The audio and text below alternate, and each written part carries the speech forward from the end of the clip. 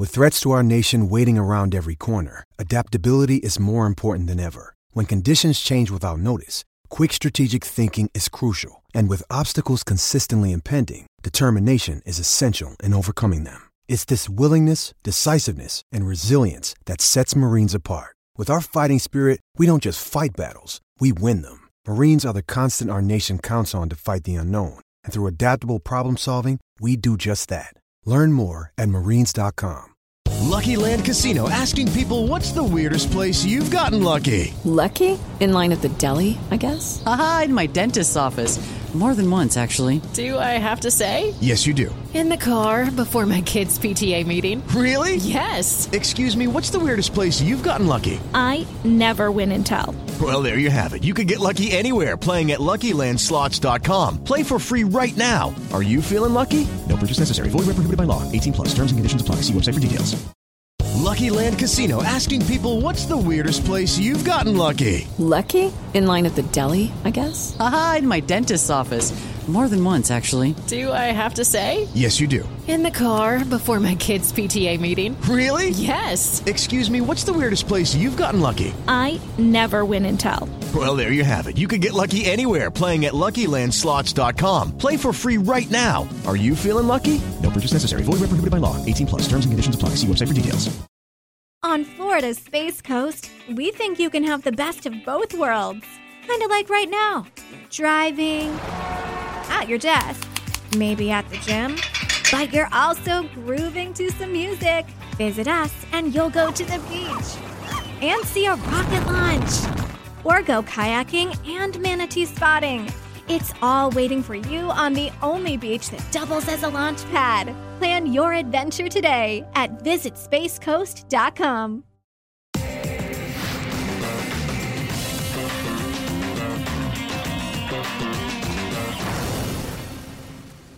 Yes, good evening, folks, and welcome back to Cricket Unfiltered. To everybody listening on the podcast and those watching live on YouTube, I'm joined by Paul Dennett. Paul, how are you this evening? G'day, Menners. Very good. Great to be here. How are you? Doing really well. We've got a big show, a lot to get into, a really in-depth analysis of the draft picks. Yeah, so this is the place to be for the draft analysis.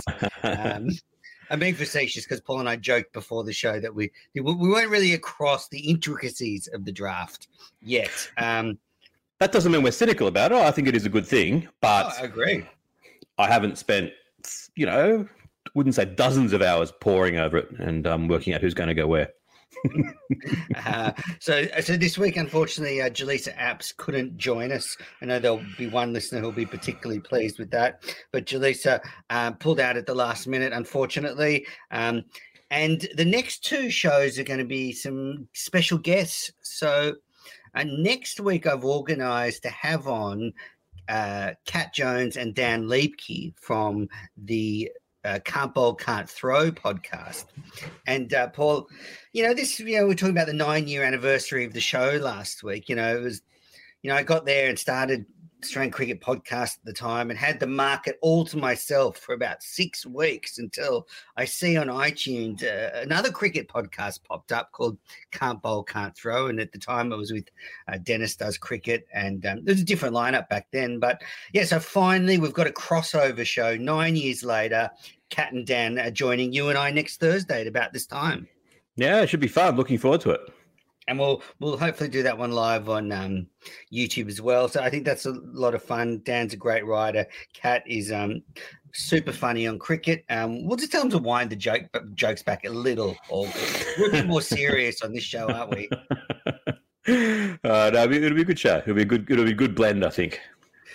And then the week after, I'm heading into the Cricket New South Wales new Cricket Central and interviewing some players there and taking a look around. They've built a state-of-the-art facility. So it's going to be an interesting podcast, see what's going on out in the centre of one of the greatest provincial cricket sides in the world. The greatest cricket provincial side in the world, along with Barbados, maybe. Yes. And last bit of news, we're going to give pretty good T20 World Cup coverage here obviously Paul and I will be watching all the games, but I did get accreditation, so we'll be able to hopefully, get behind the scenes a bit and get some interviews. I'm going to know the Ireland T20 side back to front because this is actually quite exciting. I'm calling my first ever international team, so to speak. Ireland are playing 3 warm-up games at Coogee, and I'm going to be 3 T20 games ahead of the World Cup. So I'll be commentating on those, which I think will be fantastic, but also I'll know the team backwards. Yeah, it's really good. I mean, Ireland, they're not a bad side. They've always got the capacity for an upset in them, and yeah, I think there'd be a lot of fun. 3 games at Coogee could get some support from some Irish backpackers and stuff as well. So yeah, it should be fun. Yeah, and those that listen to the show and live in Sydney, it might be something to come down to because it's a beautiful oval, Coogee Oval, right near the water there. I think Ireland are playing Randwick Petersham, then an SCG Invitational 11, and then New South Wales. And that last game will be just before the official ICC T20 World Cup warm-up. So you'd think it'll be pretty much, they'll be trying to compete in that one. I used to have my photo up as a cricketer in the Coogee Bay Hotel. I think I've told you that before. Yes. Because I used to play for the Coogee Bay Hotel Rebels. Great team. We weren't ever allowed on Coogee Oval, but the team often did sleep on Coogee Oval after a big Saturday night at the Coogee Bay. A lot of the players would sleep on the Coogee Bay Oval. And then one year when we had our photo, one of the players didn't turn up, and so they just whacked my head on top of another person's. And my head was on there twice in the team photo, and I was up in the Coogee Bay Hotel for a while. So it was a source of great pride. I've also heard stories from some of your teammates about you on the dance floor at the Coogee Bay Hotel, running off cricket stats and talking about, the field placements from that day. So I imagine it was quite a scene down there in your heyday. Well, the big kind of status symbol was that if you had the guts to keep on wearing your whites at the Coogee Bay, you always got a lot of kudos for doing that. Yeah. You still see that around a bit. Anyway, let's get into the cricket headlines brought to you by Piccolo Podcast. I can see already we've got some comments there, Martin Lawrence. We'll get to them. We do have a great listener email, so we'll get to that and the comments. So if you do have questions and you're watching live, put them in the YouTube comments. But let's get into the headline. So Australia's playing one-day cricket this weekend. They start a 3-match series against Zimbabwe. They play on, I think, Sunday, then Wednesday, then Saturday. After the game on Sunday is the BBL draft. It's the first one-day international series in Australia for 2 years, Paul. It's incredible. And I noticed that actually we do have some games lined up later on in the summer against England, and one of them is at the MCG. And I think I've been banging on this show before that the gap between one-dayers at that mighty venue is approaching the biggest of all time. So something to look forward to, listeners. I will check whether this is the longest gap between one-day games ever played at the MCG. So that's something in future shows. But for the moment, yeah, Australia versus Zimbabwe, the whole country is just so excited about it. It's just going to be such a blockbuster. Yes, this Sunday. Well, actually, there is a bit of clear air this weekend. There is no AFL footy. They take the week off before the finals. So there's a bit more oxygen than there usually is around this time. Only ever so much. Slightly more. And I've been restating the obvious that I got I like Zimbabwe. I want them to do well, and it's great that Australia's playing them. It's great that we can use the northern part of the country where it's nice and warm at this time of year. All of those things are good. And, being a cricket game on, inevitably I'll end up watching it and probably loving it. But I do think, and I have no criticism of Cricket Australia. They have to make fulfill their obligations in the bilateral series agreements and everything else. But when these bilateral one-days are no longer required, I think it is a good thing that these games won't occur because no other sport does that. No other sport suddenly says, we're announcing our arrival for the summer with effectively 6 meaningless games, 3 against Zimbabwe, 3 against New Zealand. No game against any side is meaningless. Certainly Australia and New Zealand have a great rivalry, but one-day cricket has devolved to the point where unless it's in a World Cup or Champions Trophy or maybe a series against England and India, it just doesn't seem to really matter. And so I think that's a bit of a brand destroyer to have all these meaningless games. But Paul, the 50-over World Cup's a year away. I heard Alex Carey talking about how every game is vital now. They've got 20 to go now until the 2023 World Cup. Yeah, true. I'm sure that it's, playing Zimbabwe in Townsville is going to be great preparation for playing India in Mohali or whatever. No, but it is what it is, and it's just a pity that we couldn't have more.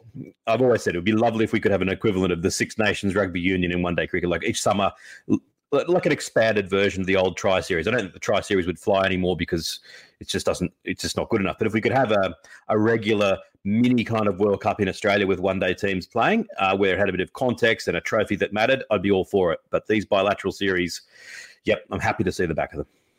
Oh, well, can't wait for it. So Australia has played Zimbabwe in 30 one-day internationals, and in those 30, we've lost 2, Paul. We lost the last one, and that was we lost the first one. Yes, there we go. Was that your joke? No. I was going to ask you. I was going to say, do you remember? I am insulted on 2 fronts. One, of course, I don't remember it. I was only 5. And 2, of course, I know it happened. Every Australian cricket fan of a certain age knows that Australia lost to Zimbabwe in the 1983 World Cup, and we still haven't got over it 40 years later. Well, some of our listeners out there might not have known that. Did you know? Did you know it? Yes, of course I did. Are you sure? I actually didn't know we lost the last one. That surprised me more than learning the first one. So look, the Australian squad is pretty much as you'd expect. It's pretty a full strength side. The only player unavailable is Pat Cummins. Not much to talk about the squad. So Australia play 3 matches against Zimbabwe at Riverway Stadium in Townsville, then 3 matches in Cairns at Kazali Stadium. I think for Zimbabwe, I was sort of looking at their team. I mean, the batting form has been with Sikandar Raza, who scored 3 centuries in one-day cricket for Zimbabwe this year, and he scored a good century in India in their last match. But other than that, I'm not too familiar with a lot of their players. Yeah, I covered a test match between Zimbabwe and the West Indies a few years ago for CricViz, and I researched everything. And I sat for about a week. I was the authority on Zimbabwean cricket, but unfortunately, my memory is like a sieve, and it's all gone. And I'm sure the personnel has changed a lot since then. But it'd be good to see them going around. I mean, there was a period there where they got pretty good. Hopefully they can be competitive, and they were competitive in that final game against India. Hopefully they can do the same against Australia. I think, did I hear somewhere that they're talking of renaming the stadium potentially in Townsville? Yes, that's right. Maybe after Andrew Simons. I haven't seen an official release on that, so that'd be good. Keep your eye out for that one. Yeah, it would be really nice. I know there's going to be some kind of ceremony before the first match in his honour. But you're right about the Zimbabwe side. It is. I mean, when we were growing up, they were competitive. I remember the 1999 50 over World Cup in England. I saw them play Australia at Lords, and they had a good side there, and they had a pretty good tournament. So, Andy Flower. If you're picking the best cricket side ever, like a best Test side ever, it wouldn't be the worst choice to put Andy Flower in there as the wicketkeeper. I'm not saying you would, but I mean that's how good he was. But I'm still expecting Australia to win this series pretty comfortably. Yeah, absolutely. And they're playing day games, so they'll first ball will be at 9:45 in Townsville with a white ball. If Zimbabwe are batting first against Hazelwood and Stark, Sean Abbott, it could be difficult, the ball swinging around. They shouldn't allow them to bat first. I mean, we've talked about doing away with the toss. This is a perfect example of doing away with the toss and saying Australia's batting first. For entertainment purposes, Australia's batting first. It used to drive me crazy back in the old days when the weaker side in the Tri-Nations, and, be like back when Sri Lanka weren't so good, and Australia would be playing Sri Lanka at the MCG, and I'd be tuning in to watch, wanting to see Australia come out and get a mammoth score of, 280. 280 maybe. And then Sri Lanka would win the toss and bat, or Australia would win the toss and bowl. And I think that's ridiculous. And then the crowd would be cheering, Sri Lanka's 5 for 50. I think you're just cheering yourselves out of an afternoon's entertainment. So they should definitely say Australia has to bat first in all 3 games. Zimbabwe might be happy with that too. All right, next cricket headline. Ben Horn is reporting that Tim David will be named in Australia's T20 World Cup squad, with the favourite to be left out, Mitch Swepson. Maybe they were listening to the last podcast where you went on a big rant saying Tim David should be the first player picked. Well, I mean, it's just like I feel like we're sitting here and someone's, the Chicago Bulls have announced they're going to pick Michael Jordan in the next team. Oh, wow. Isn't that what a good idea. Jamaica's choosing a running team in 2008. They're going to pick Usain Bolt as well. Wow. Yeah. Messi's playing. Yeah, exactly. Today.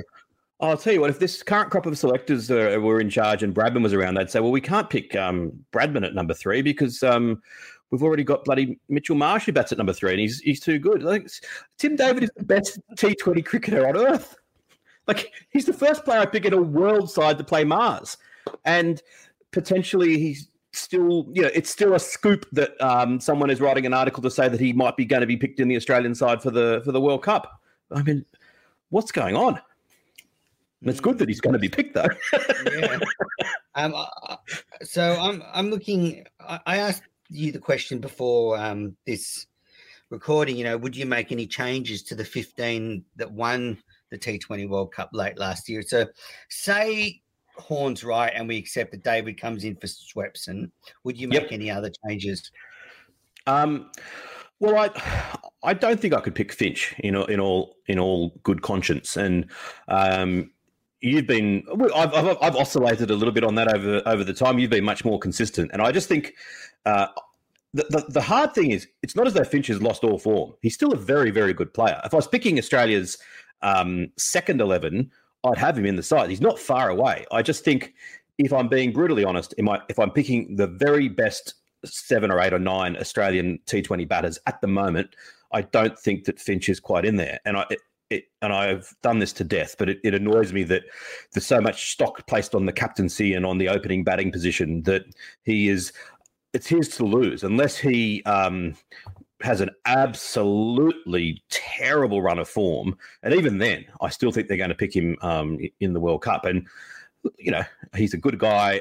He's a good player. He may well come off and do quite well, but it just seems silly to me that that's enough for him to get in there and that someone else could be left out. If we make the World Cup final, he gets out LBW to Boomer in the first over and we lose the game, then all of the talk of him, being a good bloke and a good captain and a specialist opener will go by the wayside. So I wouldn't include Finch. I wouldn't include Swepson, as you said. I'd bring in Tim David. I'd be tempted to bring in Cameron Green. The fact that he hasn't played, hasn't got much experience at that level doesn't really worry me. He's 6 foot plenty. He's a bowler that would be hard to get away on Australian wickets. He can hit a long ball. He's a classy player. I think that he'd be worthy of a spot in the side. I'd be tempted to bring in Travis Head too. And as obscene as it is, and I've always stuck by him, I'm starting to even waver on Steve Smith in an Australian World Cup. That I've always said you want him for when the pitch looks a bit dicey and 50 off 40 can win you the game. I still stand by that, so maybe I'd still keep him in the squad, but I'd be on the precipice of saying, no, let's go all out aggression and maybe get someone like Head in there instead. Yeah, I echo your sentiments. It's going to be a boring listen, but you're spot on. With the Finch stuff, you took the words right out of my mouth. That's the only spot that I'd really change if I could, apart from bringing David in. In other news, Tim Paine, the former Australian captain, could be back for Tasmania. So he's training with the Tasmanian Sheffield Shield side, but he doesn't have a contract. And there's a chance he could play for Tasmania. What are your thoughts? Good. I hope he does. I wish him well. I hope that they pick him on his merits and don't that notion of, he's keeping a young player out. If that's the case, I think that, no, if he's in the best 11, pick him. And the Sheffield Shield competition, you want as many strong players as you can have. I think everyone feels that it was, however you view it, and we went on at length at the time. It was a complex, multifaceted situation with what occurred with him. And, go back and listen to our shows around the time if you want my opinion on exactly how it was handled. This juncture now, it was a sad end to his international career. I wish him well, and if he wants to play again, and that's an indication that he's in a good headspace, and Tasmania pick him, I'd be cheering him on to do well. Yeah, it might be nice for him to go out on slightly different terms than his international career. On our competition podcast, Cricket Etc., Gideon Hay and Pete Lawler had the chairman of the board on, Lachlan Henderson, and Hay in particular, they went at Henderson pretty hard about Cricket Australia's treatment of Tim Payne, the fact that it felt like double jeopardy. And the crux of this argument between Hay and Henderson was that Henderson was saying, well, actually, we didn't fire Payne. He resigned. And Hay said, well, you left him out to dry, so it's kind of double jeopardy. But it was quite an interesting listen. I don't criticise Cricket Australia. I think they were put in a tough spot. I think that there was criticism that they could have handled it better, but you're right, it was a very difficult situation. And yeah, quite frankly, I kind of put a lot of thought into it at the time and came up with what I thought was a fairly nuanced view. And, you know, it's a year ago. I haven't gone through those thoughts again. So, as I said, dial me up and listen to what I said a year ago. I'm sure I made a lot of sense. Yeah. All right. Well, in more local news, David Warner has been signed by the Sydney Thunder. So he's going to play, I think, the last 5 games and then the final. So I really hope the Thunder is still in the competition by the time he comes back, because, you know, some years they've been like none from 8 and stuff. And, you know, David Warner won't be able to do much from there. True. It's amazing that he's only played, was it 3 ever games in the Big Bash? It's quite 2 for the Thunder and then 1 for the Sixers.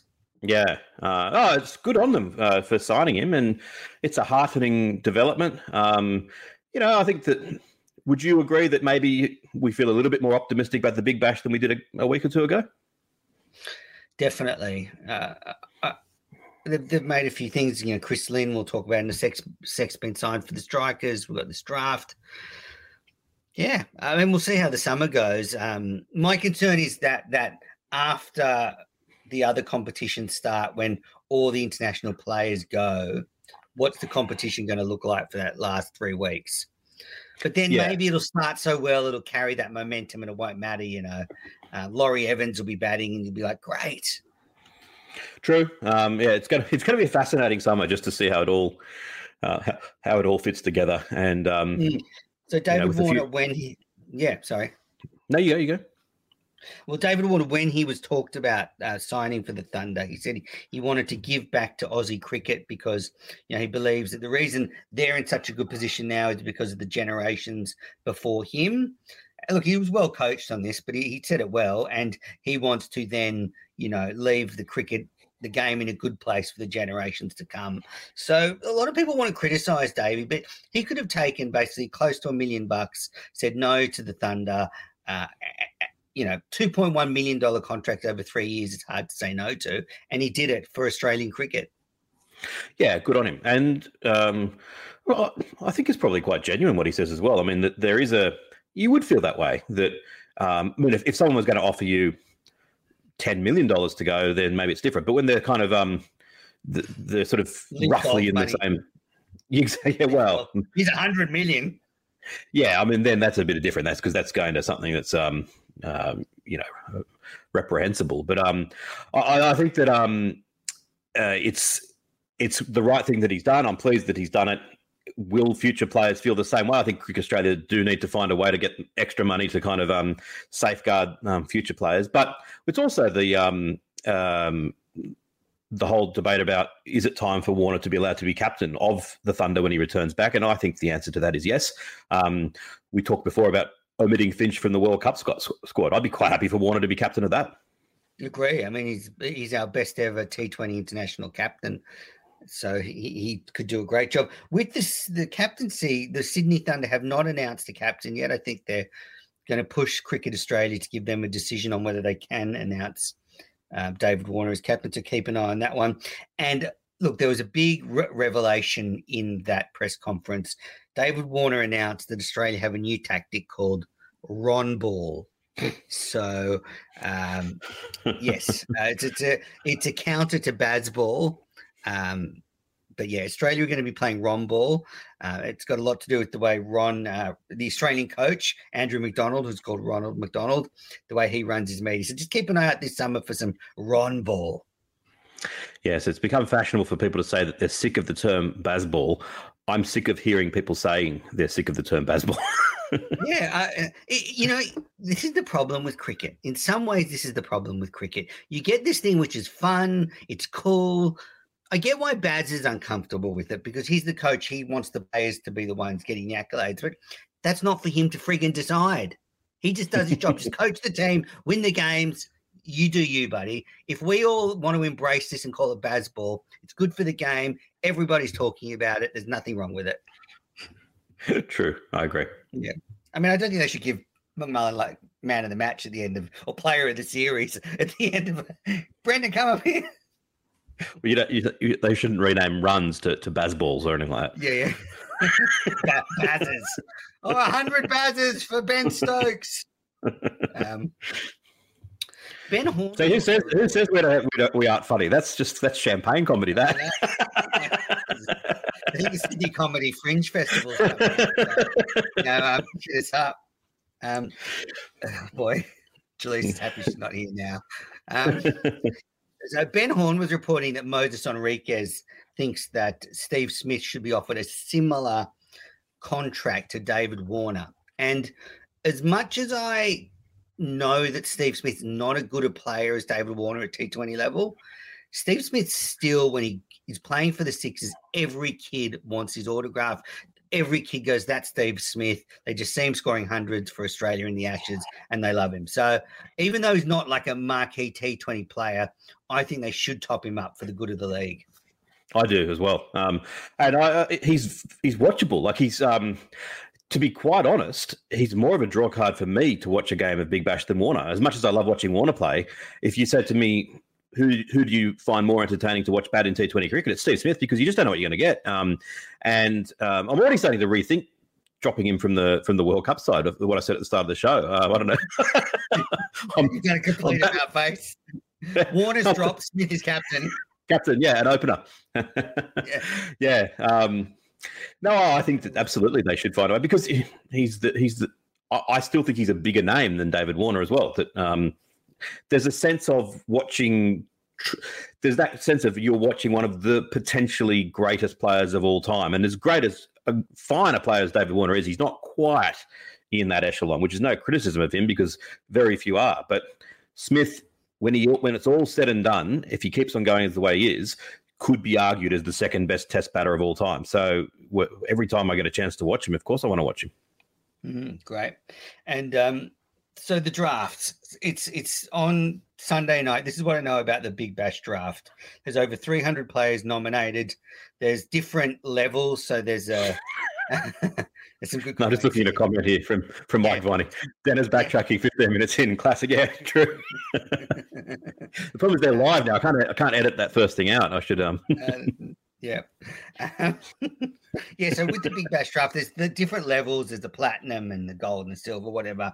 And obviously the best players are in the platinum. They get the most money. For the I guess the intricacies are that if you say the Adelaide Strikers had Rashid Khan last season, so I think, say the Renegades have first pick. If they pick Rashid Khan, the Adelaide Strikers can go, no, we want him. We'll match that. And so each team has nominated one of those players, I think.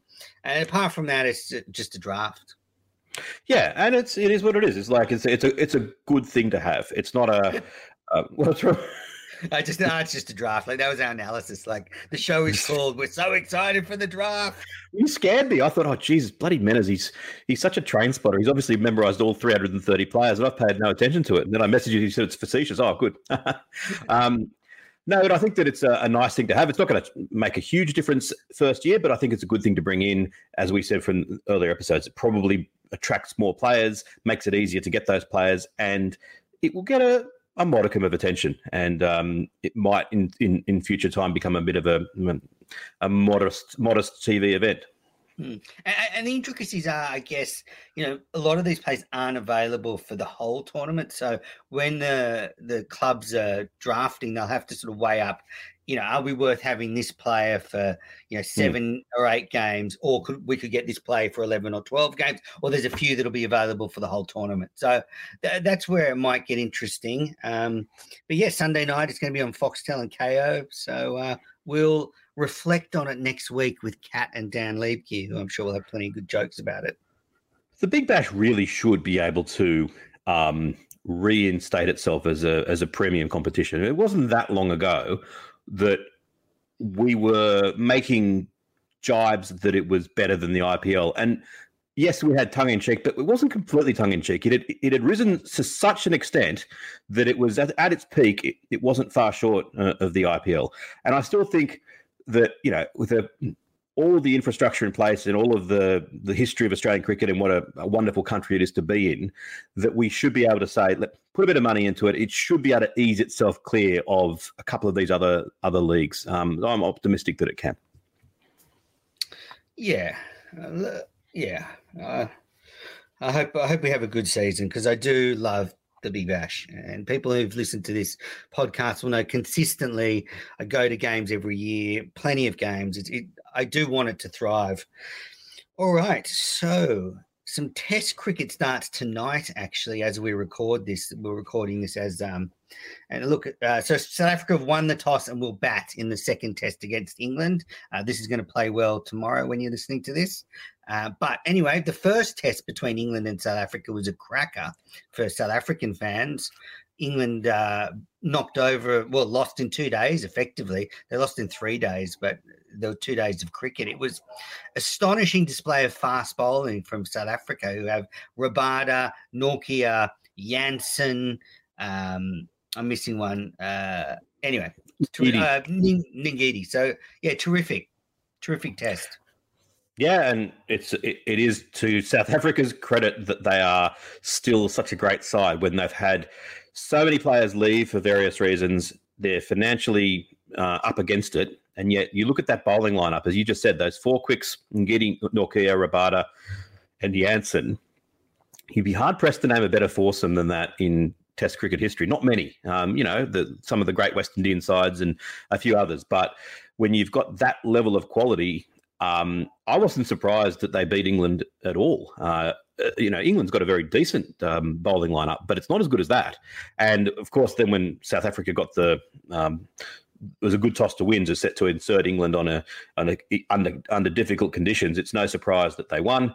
And it is, it's been covered elsewhere, but it's amusing that prior to the match, it was kind of like, well, England are unbeatable because they've got such great team spirit in Bazball. And now after the match, Bazball's absolutely terrible. McCullum's ruined everything. And, the reality is they got inserted on a pitch with favourable conditions against a hot, fine pace attack. So I haven't seen much about the pitch. Is the second Test at Manchester, I think, isn't it? So I'm not sure what the pitch is like, but I have penciled in tonight to watch it for many, many an hour, much to the annoyance of the rest of my family. But that's what I'm going to be doing. Yes, interesting. We've got a comment here that South Africa have dropped Jansen and brought in Simon Harmer. Now, Simon Harmer's an off spinner who I looked at his record. He's taken a few hundred first-class wickets at about 25 playing county cricket. And I heard Phil Walker from the Wisdom Cricket podcast talking about him as dominating county cricket, Simon Harmer as a spinner. So, yeah, well, you can do well when you've got a 6'8" fast bowler who swings it that you can drop. That's Jansen. So that's it must be there must be a little bit of spin on offer in prospect in that pitch. So I'm really looking forward to it. Yeah, so Simon Harmer, he's played 7 tests, taken 33 wickets at an average of 23.78. So I don't know why they haven't picked him in other matches. First-class wickets, I sold him a bit short. He's taken 802 first-class wickets, not a few hundred. Average of 26.03, strike rate of 55. He's almost 34 years old. I just knocked 500 first-class wickets off his career. But that's always the feature of England cricketers. I remember when I was doing some of the Bradman podcasts and the cricketers of the 1920s that he was up against, and I'd look up their record, and it's like, this bloke took 4.7 million first-class wickets and averaged about 12, and he played from 1890 to 1940. So, God, they do play a lot of cricket compared to us with just the 6 states and the quite abbreviated season. Yeah, they play all week there as well.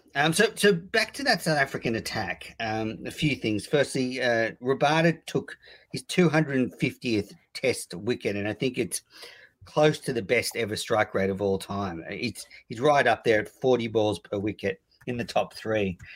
You forget how good he is. I mean, and I forget how much I don't like him. Like, he wasn't very good in that 2018 series in South Africa where he shouldered Steve Smith, and then he got out at court. So, yeah, I don't love Rabada, but off the field, but an incredible bowler. And yeah. Yeah, I mean, the figure I'm just looking at now, 250 wickets at an average of 22.1, as you say, a strike rate of 40.2. There's very, very few bowlers in history that can boast a record like that. And, yeah, I mean, they talked about how it's a disappointment that South Africa aren't going to be playing as many test matches in the coming years, which it is. But, yeah, this summer is going to be really, really exciting seeing them in Australia playing 3 tests against us. It's going to be, they've won the last 2 series here, I believe. Three, is it? God. Yeah. So, yeah, it's going to be, I can't wait. Yeah. So, yeah, I think Australia will be tested against this attack. I'm a bit worried about South Africa's batting. Could come up a bit short, but I actually think that South Africa's attack probably slightly shades Australia, and it's probably even quicker. So, it's not often a touring side brings an attack that is, average speed is quicker than Australia's. True, yeah. They keep on replacing, like they've got Verreynne. He's got a really good record. Keegan Peterson has started well at test level. Markham's a good player. Dean Elgar's, looks like a quite limited player, but he's, he just keeps on getting runs. And so, I don't know. They're probably a better batting lineup than we sometimes give them credit for. And Markham is pretty handy. Yeah, I mentioned him. Yeah. It's going to need to be a great summer in terms of the way that they perform. It's funny that if you gave Cricket Australia the choice right now of would they like Australia to thrash South Africa in the Test series or would they like South Africa to win, they'd probably pick they want South Africa to win because they need it to be a competitive series. That I've put in the notes that I sometimes think, looking ahead of this summer, and I think of my cousin Richard, who's a massive cricket fan, would think nothing of staying up all night, every night, watching Ashes Test matches, going to work the next day and everything else. He's just not all that into T20 cricket. He doesn't hate it, but it's just not his cup of tea. I don't think he's got Foxtel. So what's he going to look forward to this summer? All the white ball internationals, the one-day internationals are behind a paywall. He's not the biggest T20 fan. Australia against the West Indies, not necessarily obviously the draw cards of old. It comes down to those 3 tests. If they fizz out, then what's he going to do? He's going to look forward to the footy season even earlier than normal. Yeah, I mean, there is the T20 World Cup on free-to-air telly. I think everyone loves seeing Australia beat South Africa, even if it's a walkover. So I think people will revel in a drubbing if it happens. But really, the dream result is, you can't say South Africa winning. I would say the dream result is Australia win 2-1, just after tea on the 5th day of the SCG test. Yeah, but I didn't give you that choice. My choice was, I said, if Cricket Australia were offered, Well, I'm offering them something else. I'm offering them an alternative. Take one, Cricket Australia. If I say to you, I think that Steve Smith is a better batter than Glenn Maxwell, and you say, "Oh, that's ridiculous. Don Bradman was better than both of them." It's like, yeah, but that wasn't an option, dude. And 15 minutes later, you'll change your mind. All right. All right, let's get into the 100. Again, this is going to be just as in-depth as we covered the draft. But speaking of journeyman cricketers, I've told Paul this, but I was looking, there is one cricketer from New South Wales that is playing in the 100 who has 673 first-class wickets at an average of 24.5. He was born in Newcastle. New South Wales produces all these cricketers. And, you know who it is because I told you. It's Michael Hogan, but the listeners would have no idea. Like, who's this Aussie with almost 700 first-class wickets playing in the 100? Michael Gary Hogan. He's 41 years old. It's an incredible record. Yeah. I became aware of him a couple of years ago from some English friends, and it's just like, yeah, it's amazing county cricket, there's a lot that goes on there, and we said earlier on how South Africa have lost so many cricketers, and there's dozens of South African cricketers in the county cricket system. There's some remarkable statistical vagaries that show up. And he's taken most of those wickets for Glamorgan. Also played a lot for Western Australia in the Sheffield Shield. But yeah, so in the 100, look, because this dates really quickly, but as we record this, London Spirit and Trent Rockets are atop of the men's competition on 10 points. In the women's comp, the Southern Brave and the Oval Invincibles are on top. Southern Brave with 8 points, Oval Invincibles with 6 points. There's only 8 games per side, so it is really going to be getting hot in the tournament. So watch it over the weekend. I haven't watched as much in the last week because I've been pretty busy, but it's still capturing an audience. The finishes are loud. You can tell the people are into it. So I'm happy. I'm happy for English cricket. No, yeah, I want the 100 to do well. As I said last show, it's just because it's on the middle of the night and I've got other things on that I'm not watching it. But that's the question I wanted to ask you. Do you feel like it's had that kind of at least somewhat of the impact that the Big Bash had in its first few seasons, that it is bringing cricket to a wider audience, that's making some sort of mainstream splash? Yes, absolutely. And it looks that way on the TV. So I guess you do get they're pretty good the way they cover cricket, and they can make it seem, like if you've ever seen them. Anyway, from the coverage and all the reports, and the crowd numbers are very good. They're into it. The atmosphere's been great. The women's competition and the men's competition doing double headers every day is doing really well. So all in all, I think it's been a success. It is taking a bit of attention away from the Royal London One Day Cup in England at the moment. So good. That's 50 over cricket. I love it, but it's like its time has gone.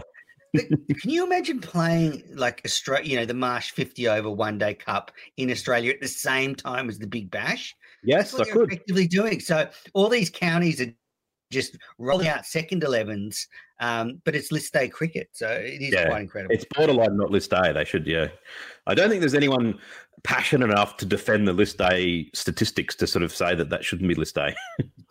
No. Cheteshwar Pujara scored 100 off 75 balls the other night. Like, that's how, I've been watching the Royal London One Day Cup on YouTube in the last couple of weeks, because they start early, so you can watch it like at 8 o'clock our time. Watch the first innings. That's impressive. That's impressive. That's impressive. I watched recently the equivalent of the Royal London One Day Cup, the highlights of the 1985 final, which back it was Gillette Cup or whatever it was. So at least you're watching current 50 over cricket. Well, that was the cricket headlines. Let's get into the song segment where we will make 10 songs up that relate to the Big Bash draft. You go. No, I'm just joking. No song segment on this podcast. No song segment. Let's get into the viewer mail.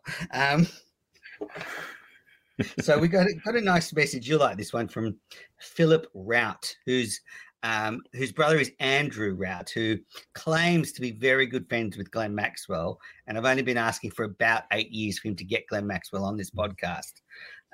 So Andrew, I'm still waiting.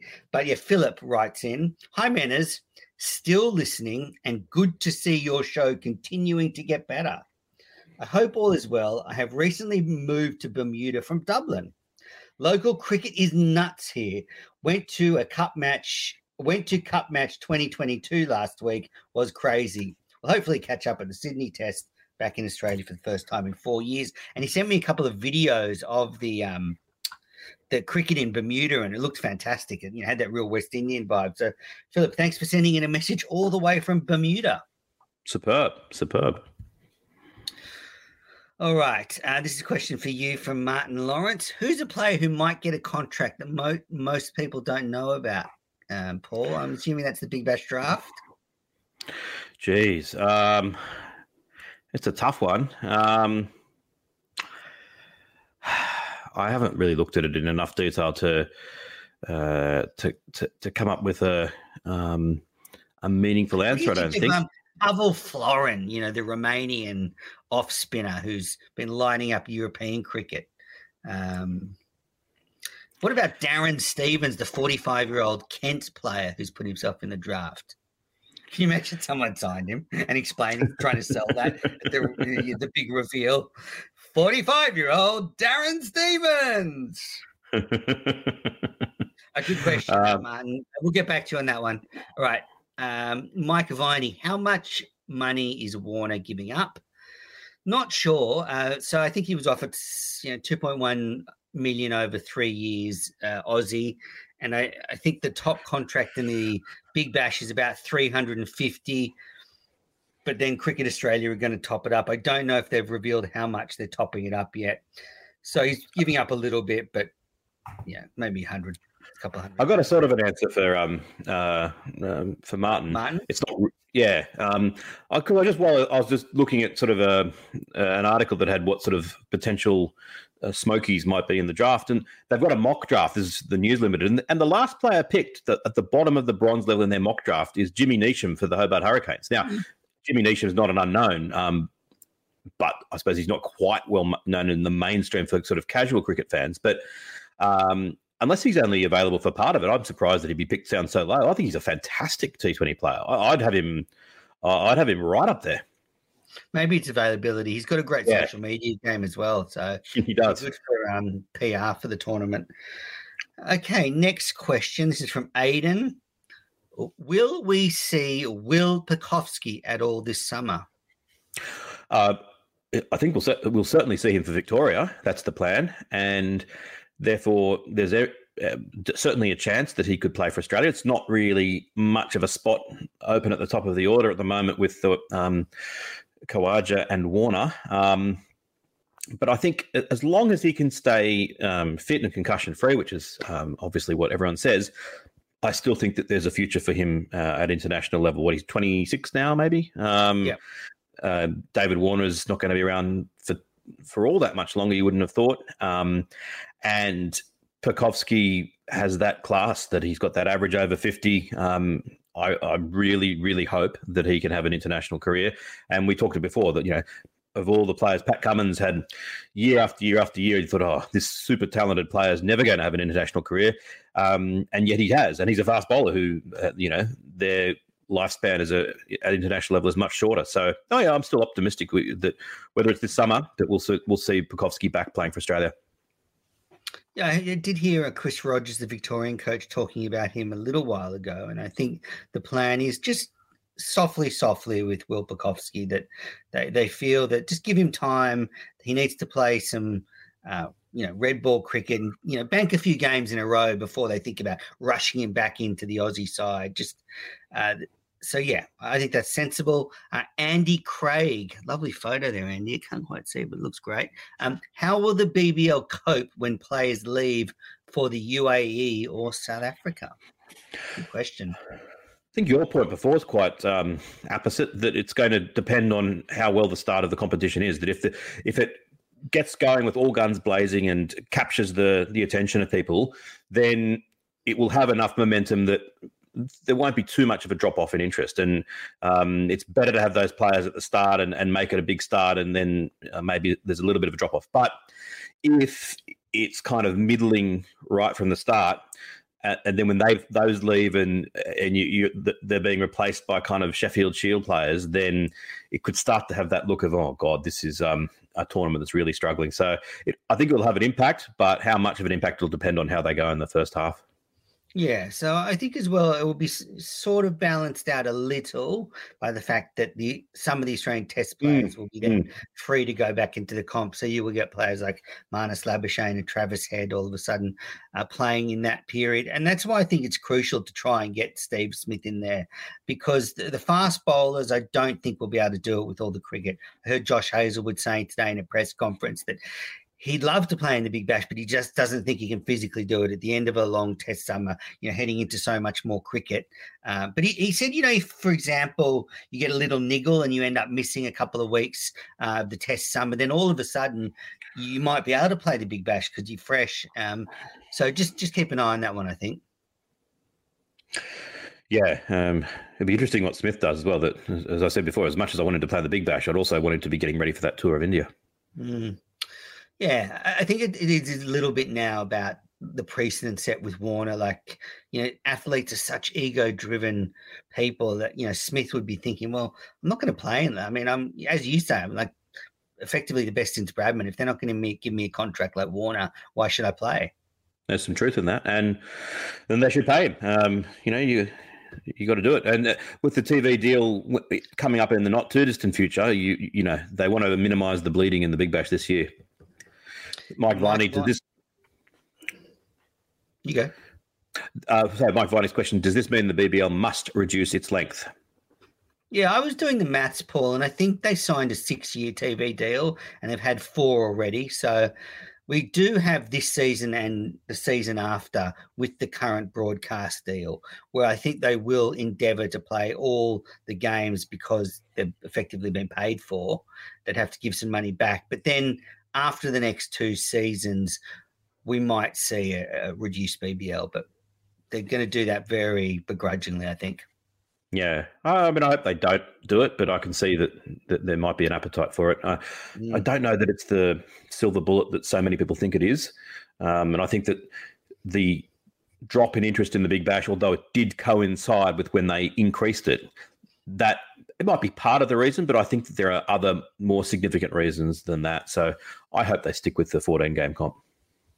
Well, good questions, everybody. Thank you for those that have left live questions in the chat, and thanks for Phil for sending in that message. Before we get into Can't Let It Go, just a reminder, Cricket Unfiltered's on Twitter at AusCricketPod, AUS Cricket Pod. You can definitely tell I started that Twitter account a long time ago with a handle like that. We're also on Facebook as the Australian Cricket Podcast, and we're on Instagram as Oz Cricket Pod. We're on TikTok as Cricket Unfiltered. But look, all the links are in the link tree that's on our socials. So look, subscribe to the podcast. Tell your cricket-loving friends about it. Leave a review. Would love to have some reviews to read out. And, thanks, everybody, for supporting the show. All right. Should we finish it off with Can't Let It Go? That little bit of cricket news you just can't let go through to the keeper. Yo. What's yours? I listened to the Test Match Special BBC podcast the other day where they have View from the Boundary, where they have a famous non-cricketer being interviewed. And they had Gary Lineker, who most of you would know is a former England champion footballer and now the face of Match of the Day, the big TV Premier League highlight show in England. It's a massive, massive name in England.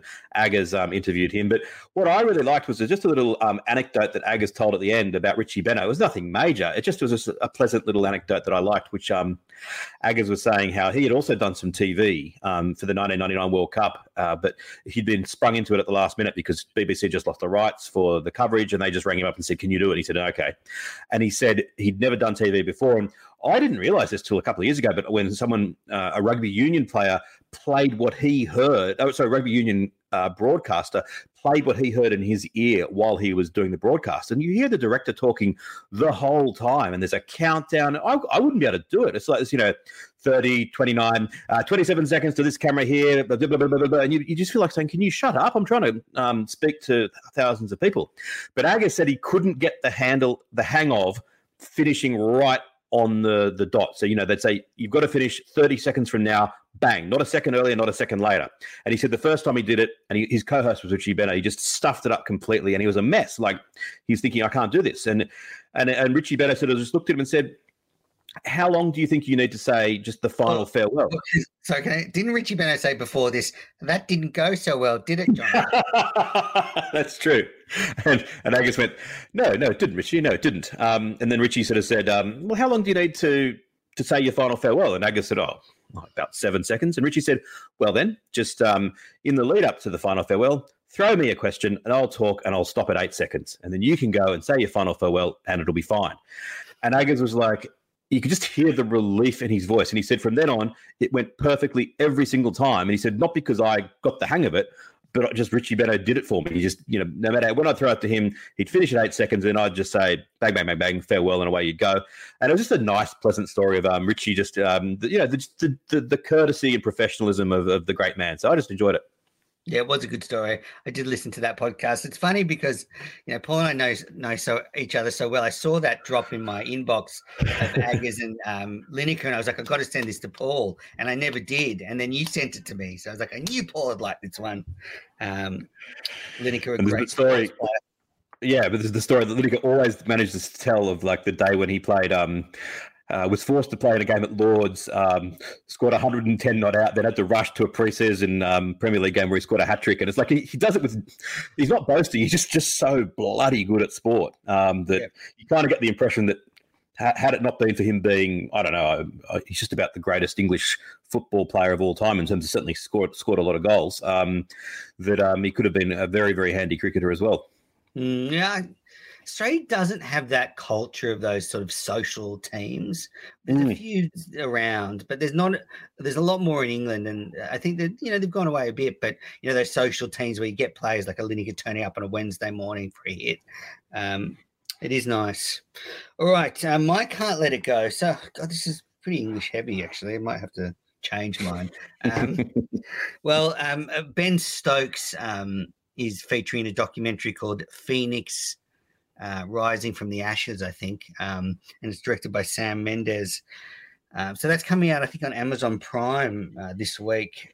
So keep an eye out for that. Apparently, there's some clips of Australia sledging the English in that run chasing Headingley, and there was an article saying that one of the big sledges that the Australians were saying was to, like, when, like, say Jason Roy had come out to bat and he'd by himself, they'd say, "Oh, you're not sledging that much now, are you? When you're by yourself?"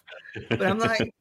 Like, do the Australians, like, they all sledge together, but when does, like, one of them walks out to bat, does he all of a sudden start chirping? It was bizarre.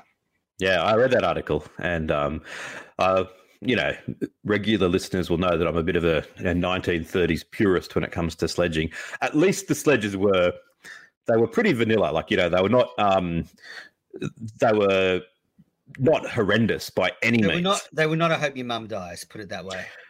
No, they were, but they weren't even at that that level of that real nastiness. That, like, I remember once. Do I sin bin myself for that AFL reference? Do I sin bin myself? Well, Jaleesa's not here for you to sin bin for an NRL reference, but that's the second AFL reference that you've made, I think. Okay. So, yeah, but I remember when Murray Goodwin came out to bat for Zimbabwe, so he was Zimbabwean who had played a bit in the Sheffield Shield. And Ian Chappell in commentary sort of said, the Australians are just reminding him that he's a Sheffield Shield player. And I just thought at the time, God, that's nasty. He's playing for Zimbabwe. He's obviously a very good player. There's no need to say that. At least this sort of stuff, there's a bit of humour to it. Like, was Joe Denley, you're looking at yourself on the big screen and, saying that he was vain and things like that. But I'd still say just cut it out altogether. And hopefully under Cummins, that's what's happened. That there's just nothing to be gained from it at all. Plenty to be lost from it. And I know you love it, Menes, and I know you think I'm from, as I said, the 1930s. I've evolved now to the point where with the cameras and the mics and everywhere, I think even more so than like 5 years ago, you just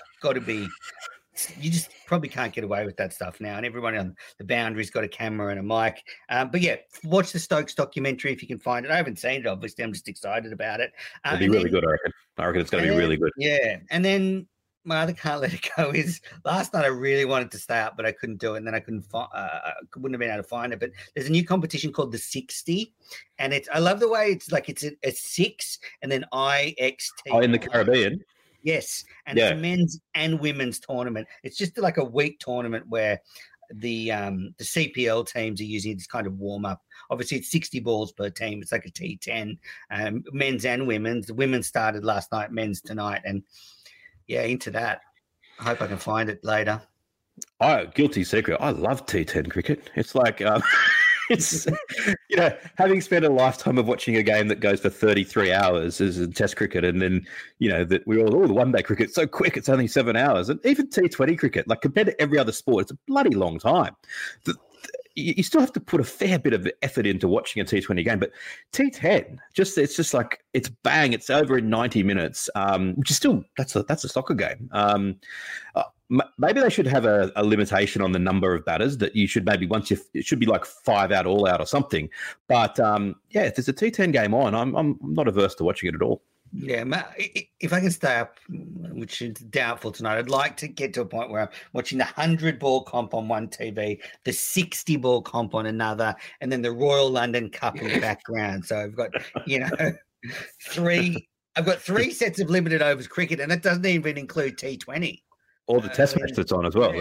Yeah, well, I'll be watching that as well. So you're right. I need 4 screens. And my last can't let it go is leave the Finnish Prime Minister alone. What's her name? Marin, whatever her name is. Just leave the Finnish Prime Minister alone. That's I agree. She deserves a fair break. There's nothing wrong with the PM having a bit of a party. Yep. All right. Well, Paul, another great episode of Cricket Unfiltered done. Thanks to everybody that have listened. As I said, subscribe, share it with all your cricket-loving friends. It's going to be a huge summer. We're going to be everywhere. Next Thursday, as I said, we've got Cat and Dan from Can't Bowl, Can't Throw, so tune in for that one, hopefully live at the same time. Paul, have a great week. We've got a lot of cricket to watch between now and when we next convene. Yep, the first ball of the test match is on right now, so that's my next 7 hours sorted. All right. Thanks, everybody. Bye-bye. See ya.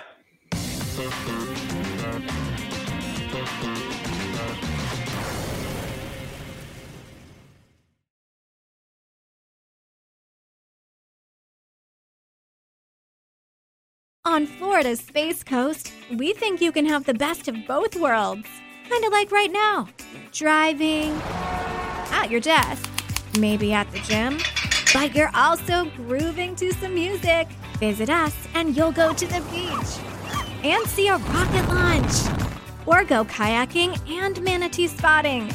It's all waiting for you on the only beach that doubles as a launch pad. Plan your adventure today at visitspacecoast.com. Sports Social Podcast Network. Okay, round 2. Name something that's not boring. A laundry? Ooh, a book club. Computer solitaire, huh? Ah, sorry, we were looking for Chumba Casino. That's right. ChumbaCasino.com has over 100 casino-style games. Join today and play for free for your chance to redeem some serious prizes. ChumbaCasino.com. No purchase necessary. Void where prohibited by law. 18+ terms and conditions apply. See website for details.